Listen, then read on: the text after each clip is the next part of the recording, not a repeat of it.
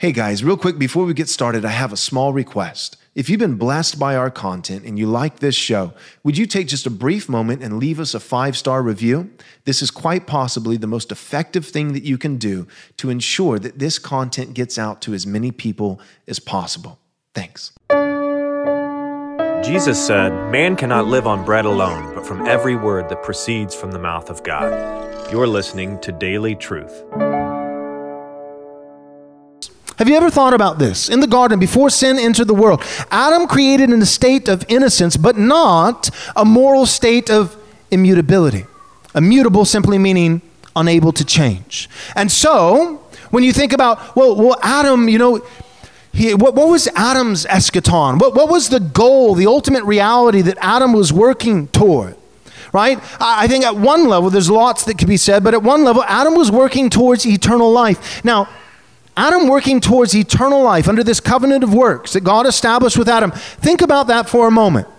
In order to achieve eternal life, you might argue and say, well, Adam already had it. Adam did not need to do something to merit eternal life. It was simply one thing that Adam needed to avoid doing. He didn't need to do this to gain eternal life. He needed to not do that so that he didn't lose eternal life. Namely, do not eat of the tree of the knowledge of good and evil. Right? For Adam to live forever, did he need to be granted forever life from God? Or did he simply need to obey God and not eat of the tree? God said, "For in the day that you eat of it, you shall surely die." If he simply obeyed the Lord and did not eat of that fruit, and as I've argued several times in the past, he also would have, of course, needed to obey the 10 Commandments written on his heart, right? It's not like Adam could avoid eating the fruit of the tree of the knowledge of good and evil, but stab Eve and be okay. Now, that would have broken the covenant of works. So we could say, in a sense, he has the 10 Commandments plus one, this positive precept of not eating of the tree of the knowledge of good and evil. If Adam upheld these laws, he would have lived forever. But there's a difference, we might say, between forever life and eternal life.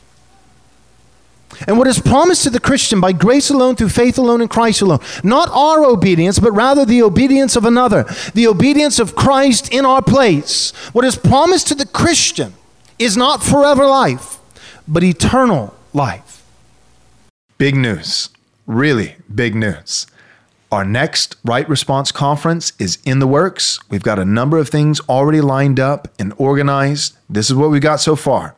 The whole conference, 3 days long, on postmillennialism and theonomy. And the speakers, Dr. James White, Dr. Joseph Boot, Gary DeMar, and of course yours truly, Pastor Joel Webbin. We've got a great lineup. We've got great topics. If you want to find out dates and location and registration and anything else, go and visit our website, rightresponseconference.com.